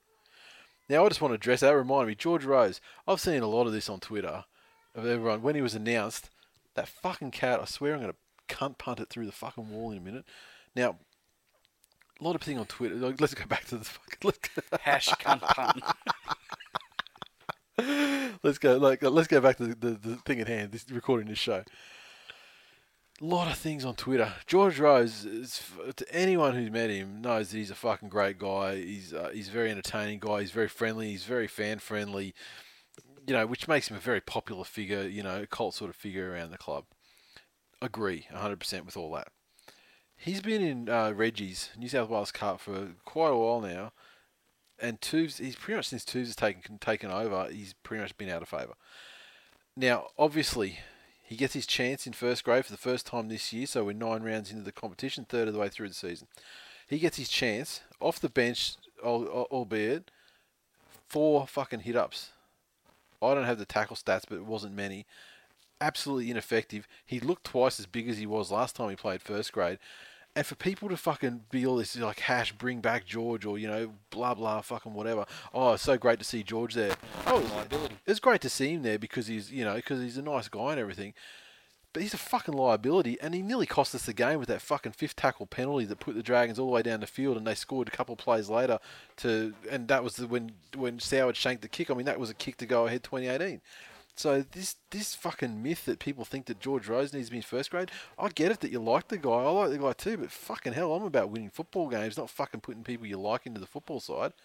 Just ridiculous. And he's been named. I mean, it'll be an extended bench this time. So, hopefully fucking someone like King or, someone has a massive recovery. But you're going to put him in again? You're going to put him in against the Roosters when there's, you're fucking fast dudes that'll, quick play the balls and all this. Fuck off. Fucking.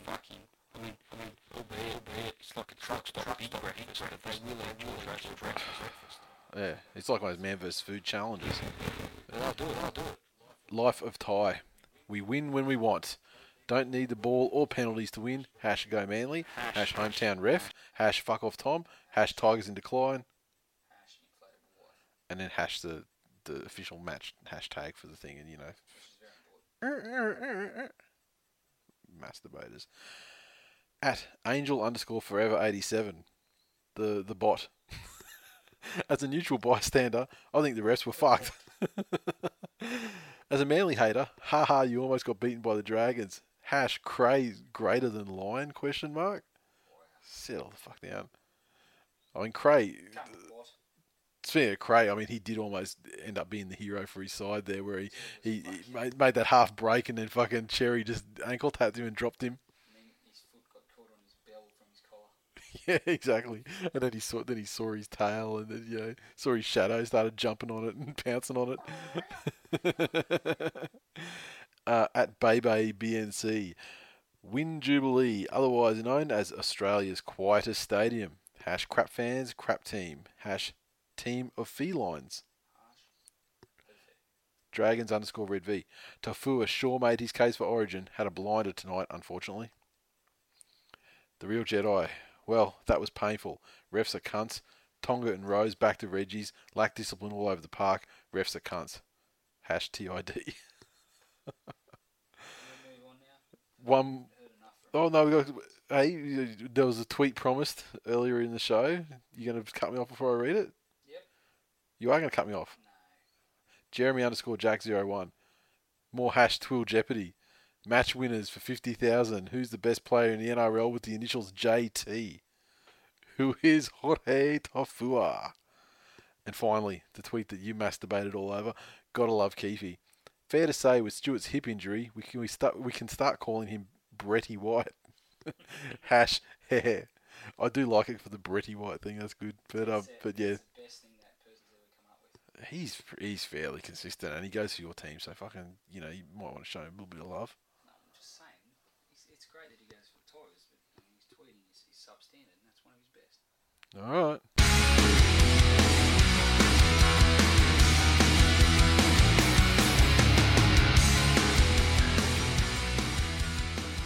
Previews kick off Friday night football at ANZ Stadium. South Sydney Rabbitohs taking on the North Queensland Cowboys.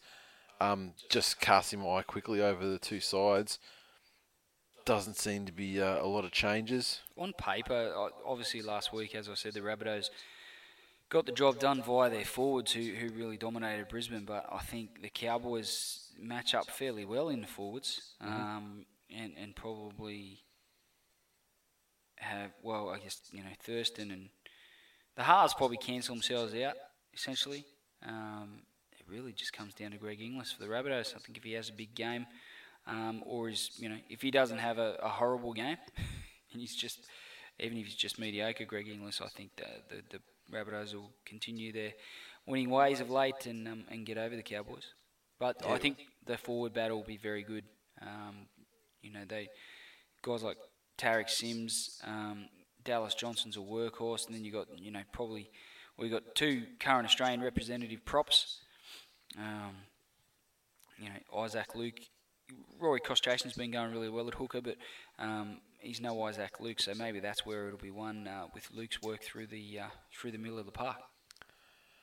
The Cowboys are so hard they're just hard to pick because on paper they look fantastic. They're the side that it looks like it should be flogging everybody. Thurston's just been down across the season, I think. Yeah, I think so. I think, generally leading into Origin is when he starts to ramp things up, but his general level of play compared to previous seasons has probably been down a notch or two this season so far. So, I'm inclined. Cowboys aren't the best travellers in the world either. I mean, they barely scratched out a win against the Eels last week, so I think the Rabbitohs probably win it fairly comfortably. I think that, it should be a reasonably flowing game. I think we'll see some tries come. A lot of tries come from both sides, but I think Rabbitohs got them covered. Okay, and inexplicably why this is on Friday night, no one wants to see it. The West Tigers taking on the Sharkies. Grudge match. Allianz. Big grudge match. Obviously, Bo Ryan, Chris Hyington joining previous recruits, John Morris, Andrew Fafita in the side. Bo Ryan, No Bryce Gibbs. Brycey, not quite back hurt, yet. So, Andrew Fafita was fucking unstoppable last week. No reason with a bit of extra motivation coming against his old club why he couldn't be just as devastating. But when you put him up against luminaries such as Adam Blair, Eddie Pettybourne, and new starter Suaso Su. Yep. Got him on my Supercoach side too, so that should throw some value on him. Nice. Sharks are going to be tough to beat, even without Gallen, I think. And for the reasons I mentioned in the recap, with Luke Lewis stepping up, Wade Graham's there, they do look a pretty formidable side, and will probably fancy their chances in this game, which will ultimately spell their doom. And I think the Tigers will bounce back. The wounded Tigers, Tim Simona comes into the centres. And as I mentioned, Suaso Su partners Aaron Woods, which is a pretty inexperienced front row. And then you got Buchanan coming on relief. He's just equally inexperienced. Jeez, it's really lucky they're all future representative players, because otherwise, lesser clubs, Nathan would have trouble overcoming such adversity. But I'm sure the West Tigers will come through, and we've owned the Sharks. We've owned the Sharks for. Well, I can't remember the last time Sharks beat us. Yeah, I remember the first game last season when you beat them with a bullshit penalty. Oh, no one remembers anything but the victory, Nathan, and I think that we'll get another victory here, and the Sharks will continue their miserable run of form against the Tigers. Yeah, I think the Sharks are going to win this game as easily as the Doggies did. Maybe not on the scoreboard, but like the run of play and the way they control it, I think they're going to own them. They don't have the strike power that the Doggies have, though, so I think it's probably going to be something more in the vicinity of like a 26-6, 26-10. But believe you me, the Tigers are going to realise that they're never in this fucking contest. Next up, we have the New Zealand Warriors taking on the Canterbury Bankstown Bulldogs. This one's taking place at Westpac Stadium in Wellington, New Zealand. Interesting. So, Warriors pulled out a win last week, and the Bulldogs, many are saying they're back. Can they go to New Zealand, with the Warriors hopefully building a little bit of confidence based on that victory and a couple of other solid performances of late? Yeah, I think they can. I think they'll get over the top of the Warriors for the same reason they got over the Tigers, having Cassiano and James Graham back in the side to lead the way up front. Obviously, with Aidan Tolman, their prop rotation is back on track, and I think they'll be too good for the Warriors, the Bulldogs. I wonder if is there some sort of injury concern or something over the Doggies at all, because they've named a couple of extra guys on the bench. Yeah, not that I've heard, but it could be just precautionary. Hasler over the years has been notorious for naming extended benches. Yeah, so the Warriors return the return of Fishiahi and Conrad Hurrell. I don't think it's going to help them a great deal. I think that their defence is, they're letting too many points even if they do jag a win, and I think the Doggies will be good enough to score enough to win. Parramatta Eels versus the Brisbane Broncos at Parramatta Stadium. This one, well, if the same Parramatta turns up that played the Cowboys, big chance. They're a chance. I don't know if they're a big chance, but I mean they're a chance. The Broncos are still, despite being, probably one of the spoon contending sides this year. I mean they're relatively solid and predictable the way they go about their business, and the sort of performances you get from them week in, week out. I think the Broncos will be too strong for the Eels, regardless of whether it's away from home or not. Yep. I think the experience in the halves and the safe play in the halves rather than the exuberance of Sandow, which can come up with the odd error. I just think Brisbane, away from home, play it fairly simple, take it back to basics, and you kick to the corners, put a good kick chase, and defend solidly. Build pressure and points will come. I think that's basically the extent of their game plan for this one, and that should be enough to get them home in a tight one. Justin Hodges named to return too. Yeah, but you know how he goes. Yeah, who knows? He gets named. He gets named quite a lot, and not just as the defendant in sex crimes. Canberra Raiders taking on the Newcastle Knights. Canberra Raiders taking on the Newcastle Knights at Canberra Stadium. It's getting to that time of year where Canberra Stadium will be a pretty cold and foreboding place. Become an ice fortress. Yeah, exactly. The fortress of solitude. Yes. Raiders going pretty good. Knights, we spoke about it in the recaps for last week. Pretty inconsistent side. Sure. The Raiders. The problem I have with the Raiders is they're not playing well enough consistently that I feel safe tipping them. No, well, I don't feel safe doing it, but I'm definitely going to tip in this game, just purely for the home factor. Yeah, I'm really torn because part of me thinks that Bennett will turn the ship around and won't allow that sort of thing. The same thing happened 2 weeks in a row, but you just never know with those boys. Raiders, Reece Robinson, Blake Ferguson, take some selfies, score 2 tries each, and then the Knights are down 24 and it's a very long way back. Exactly. So yeah, look, I'm going to lean towards the Raiders without any real confidence, but I just I can find too many reasons not to tip either of those sides, to be honest. Next we have the Gold Coast Titans versus St George Illawarra Dragons at Skill Park, Robina. So the Titans side. Well, the Dragons in the first half of last week will get touched up by the Titans, but if they play like they did in the second half, and certainly in the last sort of 20-30 minutes of that game against Manly, I think the Dragons will run over the Titans. But yeah, to pick a winner, mate, I think. Named. Sorry, Brett Morris named in the side. Yeah, he's not as serious as previously thought, eh? Possibly not.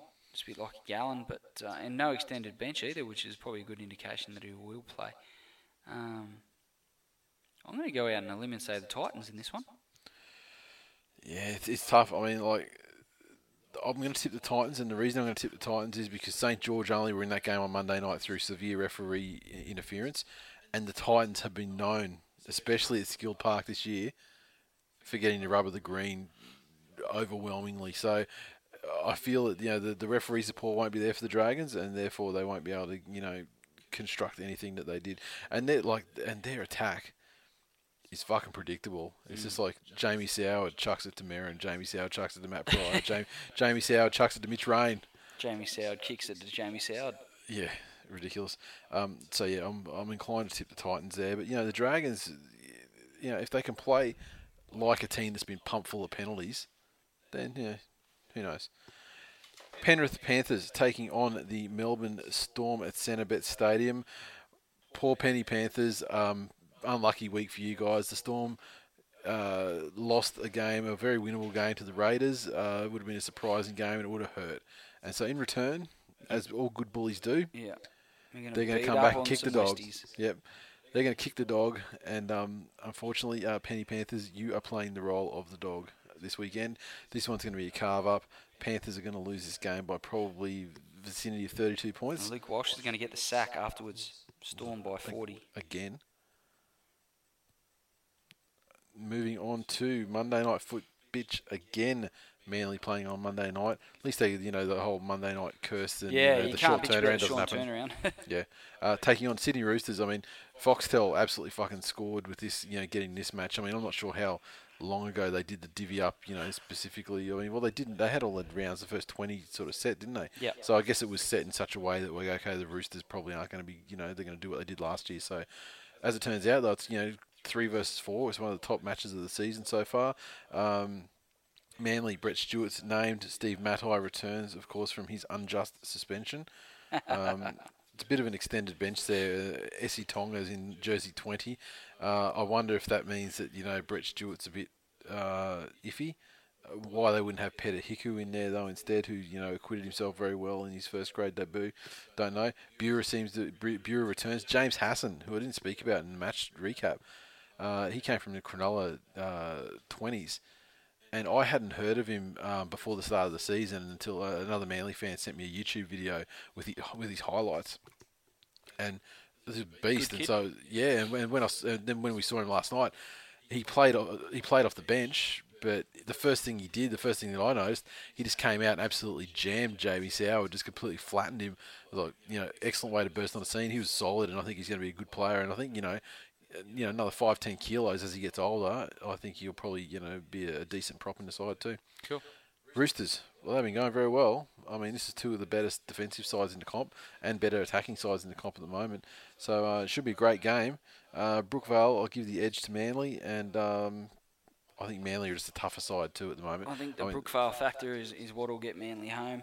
When you look at the last 8 games that we played at Brookvale against the Roosters, I think we probably won them all. And 2 games ago it was like 56-0, and before that it was 42-0, Yeah. and I think it was 30-22 in the last one. I don't think Sonny Bill will be overawed by the occasion, but I think there's every chance that Maloney might be.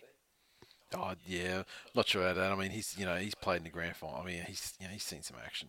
I don't think anyone's That is getting true. He overwhelmed. has played in the grand final. That That he lost against Manly, so that's maybe right. the scars will that still be Brookvale there. factor is a big thing.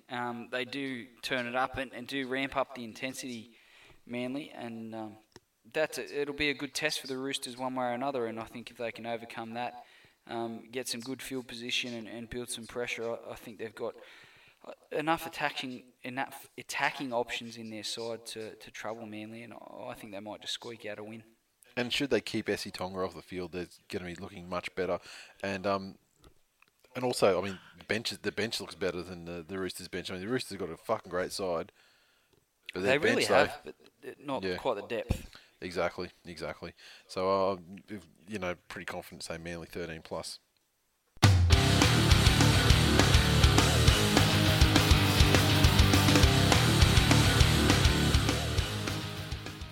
And that is full time for episode 119. As always, you can interact with us on Twitter, so follow @TWI League.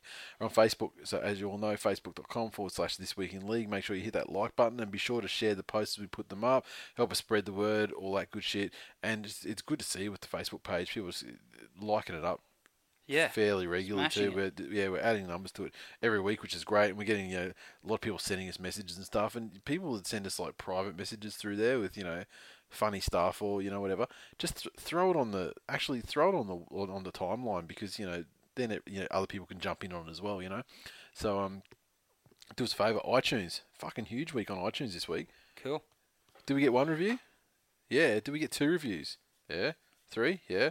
4, 5 reviews. Of course we did. Probably I slagged people off last week. One of the biggest single weeks of reviews I think that we've ever seen. So let's go through these bad boys. The first one is by B_nut, and that is actually a Manly fan, Bennett, who I've met at I think it was the Broncos game. I think it was the Broncos game, and he's a good bloke, and he did tell me to look out for this review. And I have to actually open up the rest of the review. So I'll tell you what, we're going to go back to that one because it has the more drop down thing. But we can go to Rassavarian. # Tigers in decline, Twill on the rise. Brilliant podcast that is full of banter between both the hosts and the occasional insight into the NRL. Only one bit of advice, boys: loosen the grip or it'll fall off. Oh, I don't know what you're talking about. What we got here? Go back to the drawing board. 5 stars. The title was that was the person who gave us the review, and the title was Best Rugby League Podcast Out There. Show 118. What a cracker! My favourite word, halcyon, makes an appearance, and a reference to backpedaling Benny Creagh. Well done, boys. Nice work, buddy. I thought that was going to be a negative review there. Because of the back to the drawing board thing. Felt the cold rush of adrenaline. Feel my body. As you're about to jump into battle and kick the shit out of somebody. Then we got Tirana 355. And he said, the only podcast that I listen to every week, best rugby league podcast on the planet. So a very similar kind of thing. He said, the only podcast that I listen to every week, the guys are entertaining, have great knowledge of the game, and their bias towards Manly and the Tigers is done in a way that makes the podcast even better with the insults they fling at each other's teams. # Tigers in decline, # go Manly. So you got to love that. And now we go back to B_nut. This is a the title. So good, you'll need a rally towel nearby. 5 stars. This is a must-listen for rugby league tragics, despite one of the presenters being socially and mentally challenged. Nate is a legend with impeccable taste in football teams and an all-round top bloke. The other guy, what's his name, is delusional and yawns a lot close to the mic in much the same way the fans do when watching the Tigers play. The banter is top shelf and at least half of the analysis is spot on. Keep up the good work, lads, and I hope Nate's shoulders don't give out from carrying the burden of expectation and performance. A revelation of a podcast. All right, that's it for this week. I'm going home. See ya. That is the best fucking review I've ever seen.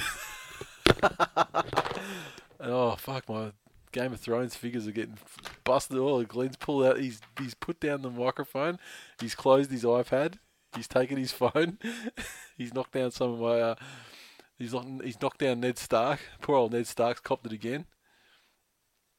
Oh, and you're going to try and take the Khaleesi with you. And we got one from Mick Stagger. And I presume it's Dugan's hat, but it hasn't spelled it. It's like Duagan's hat. I fear my reviews have been ignored of late due to my use of swear words, so I'll try and keep this civil. Twill is the best review of the NRL I can possibly hear on a weekly basis. No rubbish, these two clowns tell it like it is with humour and banter. Nate, or whatever his upper middle class manly name is, clearly has been spending many a night at Josh Perry's house and thus clouds his judgment as Gellen's take on the people's team, the mighty West Tigers, is absorbing listening. How these two criminals obtain such a brilliant piece of weekly league discussion is beyond me, but it keeps me going on my regular hour-long trips to work. Keep up the good job, fellas, as you continually keep it real and are the much-needed voice of the man on rugby league on the league street. Tigers in recline and continue the big fights against the voices of tyranny that plague the future of the great game. Love, respect, and Steve Matai suspensions. Oh, back. Look at that. And you're back. The headphones are going back on, and the bottom lip has returned to its upright position. Peanut. I'd like to have a drink with you sometime so I can plough my fucking empty bottle into your face. And, you repugnant fool. Fucking told. So, yeah, thanks for those. I mean, that's funny. It's good that you got one as well. From, someone who, clearly also, grew up in a sheltered workshop. Lovely man. I'd like to buy him a drink or 12 also. Yep. So I can plunge those bottles into Beanut's face as well. And Mick Stagger, I mean, he could have a Duagan's hat. Maybe Gellin will give him a prize. Man's a Westie. It is funny though. Don't hate on him for not spelling shit right. It is funny that the review that was pro Glenn was the one that was illiterate. Duh. Fantasy Shouldn't come as a surprise. Yeah. Okay. So fantasy. Dane Laurie for PM maintains his top position in the group competition, and let me tell you, he's fucking killing it too. This round. What did you get this round in Supercoach? Oh fuck! I don't know. I didn't even log in. Did you? I have a feeling I saw someone beat you with a pretty average score. Like you both got in 900s, or maybe you got 800 something, and they got 900 something. This motherfucker this week 1276. Fuck. Pretty good. And total points wise, hundreds over second place Sherwood Scorpions. Then we got Tuv's Super Dudes, Mighty Bulldogs, El Ducho's Dopers, UFC Roosters. And that's Rooster Dan on Twitter, who's just a new entry. He was bugging me for the fucking invite link to this for ages, and he's just come straight into the top 5. Top 10. Fucking hell. Seagull Assassins, Shorts Dentistry, Cerberus, and Ross's Rascals round out the top 10. This week, I think I'm about 15. I think I went from like 30th to 15th in 1 week or something like that. I haven't logged in for 2 weeks. Every time I think about it, I'm not near any sort of device that is going to enable me to do my Supercoach side. And then at work, it's just not possible. Cool. Well, I'm shit at it. Keep not logging in, because I'm sure I'm going to play you head to head one of these days. So yeah, I'll apply myself that week. Yeah, exactly. Okay, tipping. The Real Jedi maintains his 3-point buffer at the top. Williams 277 in second on 49 points. Sorry, Real Jedi was on 52. Voodoo Rock also 49. Boxcar Jason 48. Desi's Darks 48. Lynn 48. Michael Darren 79 47 with Animal NZ and Shell Geddes, and rounding out top 10 Aussie 11198 on 46. I had a big move again this week. I did okay on the tips this week, and I moved up probably 10 places or something, so I must be sitting around. I think I'm 3 points out of the top 10, but that could mean I'm like 30th or something. I'm not very good at tipping either. putting your tips Mainly in? because I tip the Tigers all the time. Yeah. Yeah, you can't tip. When it comes to betting and tipping, you can't. You got to tip with your your brain, not your heart. No. And I mean, Never tip against the Tigers. I say this as someone who It's always bad juju. Well, yeah, it's very bad, very bad. It's like stealing Jorbu's rum. Yeah, I agree, Nathan. It is exactly like stealing Jorbu's rum. So, that's blanking. That's another blank, is it? Yeah. That's fucking verging on unforgivable. You know that, right? Everybody, tweet the shit out of Glenn about his lack of picking up what that reference is. / referential retardism. Yeah. Now, still got some stock of the Revelation shirt, hats and stubby coolers, so hit up thisweekinleague.com/shop. Just a reminder, the shirts are going half price, so I think that's around $20. And if you spend over $50, we throw in a stubby cooler for free.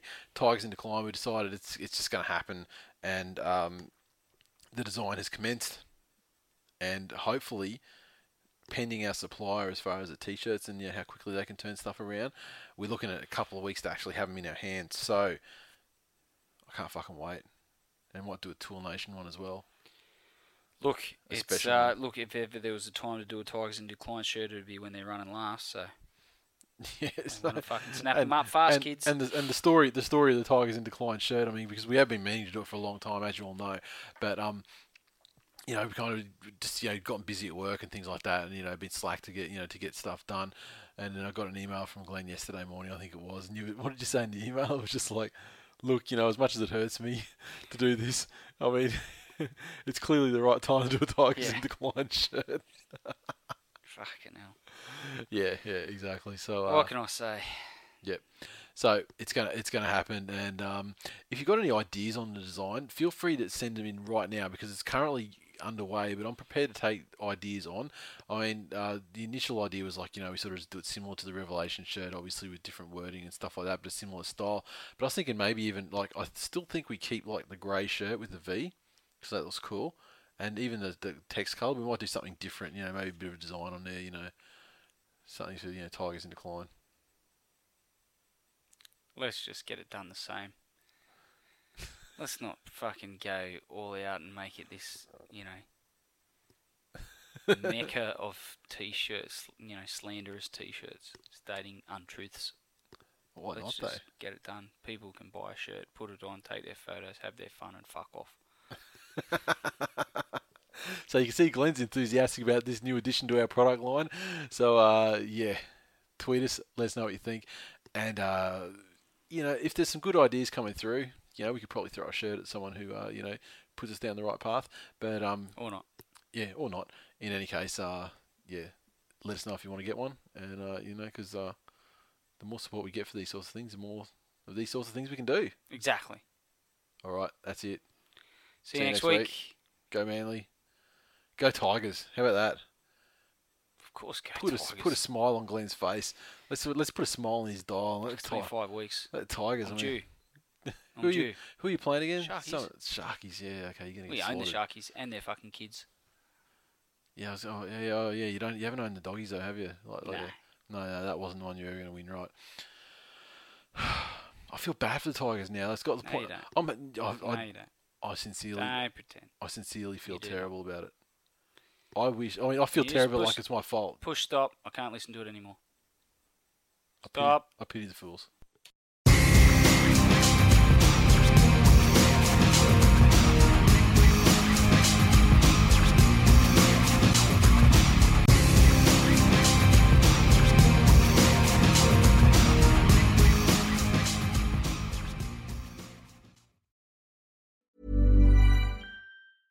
Hey, it's Paige DeSorbo from Giggly Squad. High quality fashion without the price tag. Say hello to Quince. I'm snagging high-end essentials like cozy cashmere sweaters, sleek leather jackets, fine jewelry, and so much more. With Quince being 50 to 80% less than similar brands. And they partner with factories that prioritize safe, ethical, and responsible manufacturing. I love that. Luxury quality within reach. Go to quince.com/style to get free shipping and 365-day returns on your next order. Quince.com/style.